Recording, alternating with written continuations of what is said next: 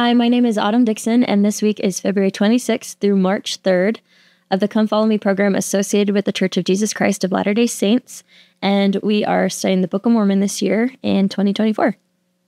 So one of the topics that we are focused on this week for Come Follow Me, it is the topic of life in the millennium, which makes sense since life in the millennium is going to be a little bit different than what we're experiencing right now. In fact, I would say it's pretty similar to what the eternities will be like, right? So there is a verse that is given that talks a little bit about what life will be like in the millennium. So this is 2 Nephi, and it's chapter 12, and it is verse 4. It says, "And he shall judge among the nations, and shall rebuke many people. And they shall beat their swords into plowshares, and their spears into pruning hooks. Nation shall not lift up sword against nation, neither shall they learn war anymore." Now, this is really awesome, right? We're very excited about this. There's not going to be any war. They're going to get rid of all of their weapons, and they're going to turn their weapons into useful tools, right? Tools that build and create rather than tear down and destroy. So this is all wonderful. We're all excited about this. So one of the things I was actually thinking about when I was thinking about this verse was the Book of Mormon war heroes, specifically Captain Moroni. Now, Captain Moroni was really good at war. He spent a lot of time with war.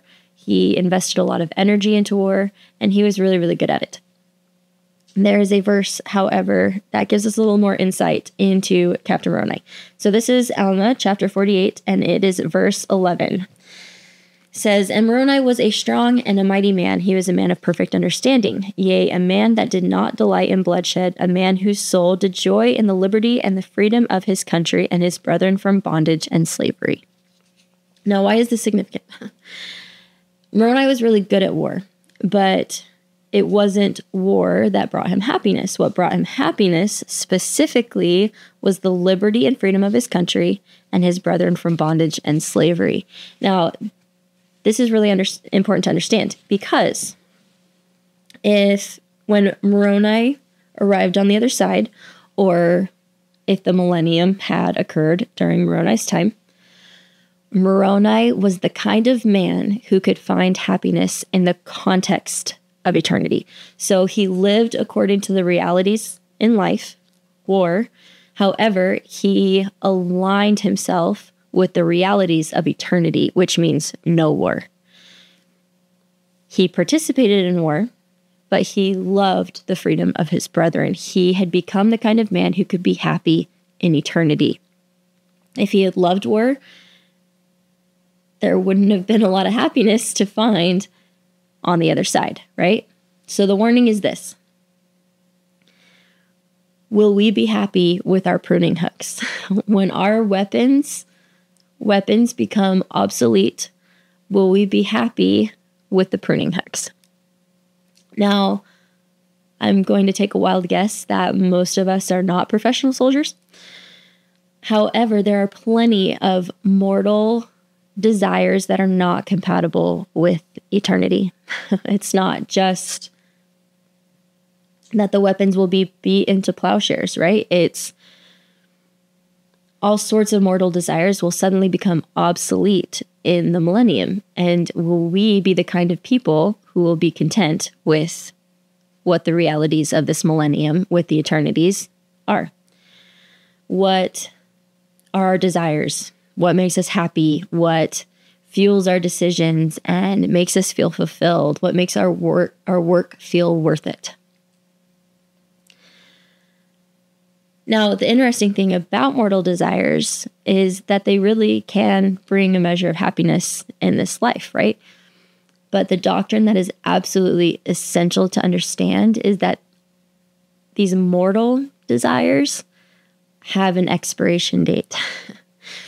And we don't want to find ourselves empty when those desires are no longer able to be fulfilled because we are in the eternities rather than mortal life. So I came up with a 2-step process, not much of a process because there's 2 steps, but there's 2 steps that we can take to kind of check ourselves, I guess, gauge whether we are the kind of people who are going to find happiness in the eternities. And so we can start to work more and more and more and more towards becoming the kind of people When we get to the other side, or when the millennium descends, we find plenty of fulfillment, right? And the first one is to make a very honest list of what our desires are. Now, this can be difficult to hold a mirror up to yourself and look at what really fulfills you and what's bringing your happiness, right? Moroni, you look at him, he's really good at war. It would have been easy to assume that that's what made him happy, but it was the freedom of his brethren that made him happy. We need to be able to look at ourselves and make an honest list of what our desires are, what makes us happy. And it's better to do that here than it is to do it on the other side, so that we can work towards becoming the kinds of people who can be happy in eternity, because becoming is a long process. It takes a while. Now, side note to this, in order for this to be effective, in order for this process to be effective, in order for us to work towards becoming the kind of beings that exist happily in eternity, this particular step in which we list our honest desires, it requires kindness towards ourselves.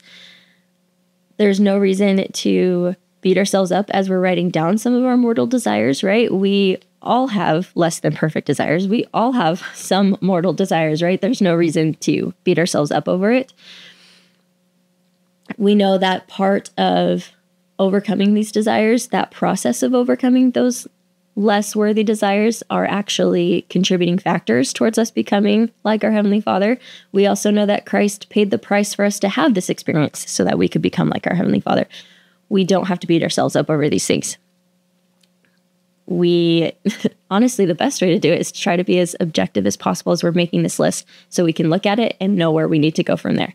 So what are our desires? It's easy to write all the right answers, right? Like we desire our family and all of these things.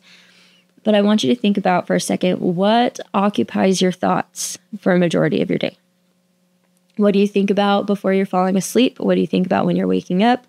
And these might not all be like perfect indicators of what our true desires are, but they can give us a little insight into what some of our desires are.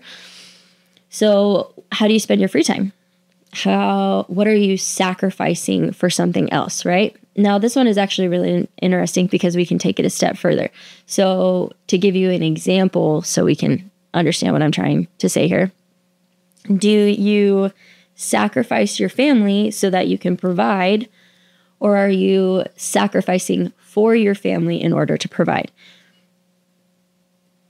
Might seem very nuanced and silly, but it's really, really important, right? Because that's going to play out differently in eternity. If you're sacrificing your family and just trying to make money, you're going to find yourself a little bereft in eternity, right? But if we're all going to have to make sacrifices in order to take care of our families.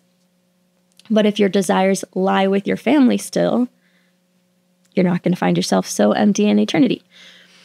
Now, it is also really, really important that we be specific. So for example, when you're making your list, you might write just money in general, right? But it is really important to be specific. So for example, when you're writing money, is it the prestige that makes you happy?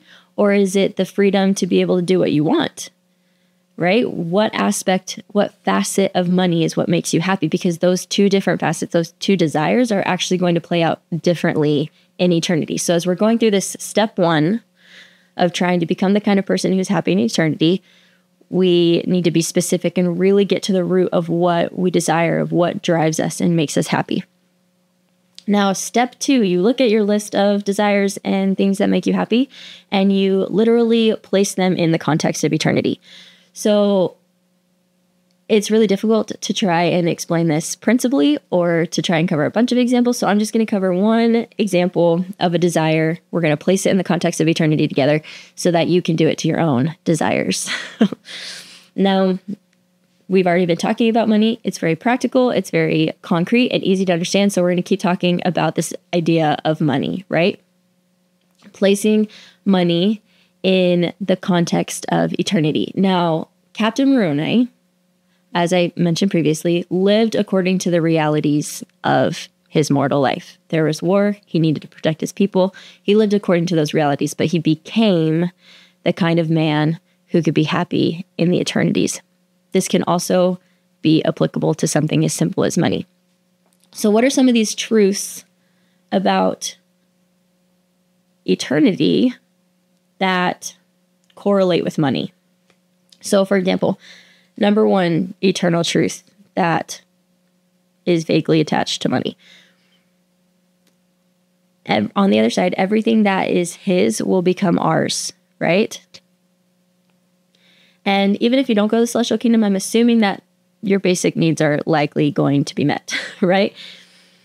And so if you're working, and that becomes the main facet of your personality, just trying to provide and trying to make money, when you get to the other side and all of a sudden all your needs are provided for, are you going to be like, okay, well, now what do I do, right?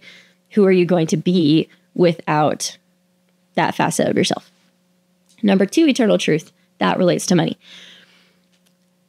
There's no prestige over your brethren and sisters on the other side. It's just, it doesn't really exist. We're all on the same level.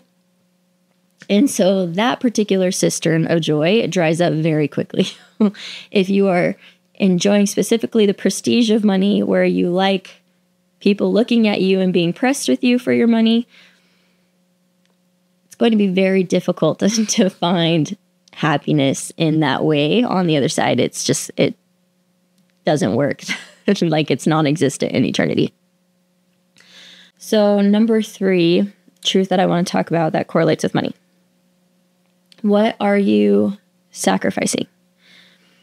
Are you spending sufficient time? Because we're all going to have to sacrifice some of our time in order to take care of our families. But are we spending sufficient time with our families that we find that we personally are the type of people who find joy within our families? Because on the other side, a majority of joy that there is to be felt will be found within your family and friend relationships. So are you the kind of person that can tap into that kind of joy? Is that the kind of person that you are? And it's really important to note that this is an internal question, right? There are people out there with 3 jobs who have to sacrifice a ton in order to be able to provide for their families, but the whole time they're wishing they were with their families, compared to someone who probably doesn't need to, but they might be at work all the time because they're like, oh, my family doesn't need me. I don't really need my family. I'm just going to keep making money, right? There's a difference there in how it will play out in eternity. We have to place our desires in the context of eternity and see if they align with everlasting reality. See if we are the kind of people that can exist happily in eternity. Now, this might seem very practical and straightforward. However, our desires are likely going to vary day to day, right? Some days they'll be compatible with eternal realities, and then other days they might be a little more shallow, right? The key is to continuously nurture our eternal desires so that when mortal life ends or when the millennium descends, we are not left bereft. And the way to do this is to understand the true nature of things, to understand the true value of things, to look at it in the context of eternity, see what it's actually going to be worth, and then to invest in the most important things. I am grateful for my Heavenly Father and my Savior, Jesus Christ, who gave me this mortal experience so that I could grow. I am grateful that He also warned us that eventually weapons would become obsolete, that they would be turned into pruning hooks, so that I could look at myself and observe whether I'm the kind of person who can find happiness in eternity, so that I can change to become like them, so that I can find happiness in eternity. I am grateful for my Savior who paid the price for me to make that journey to become like them, so that I can find happiness in eternity. And I say that in the name of Jesus Christ, amen.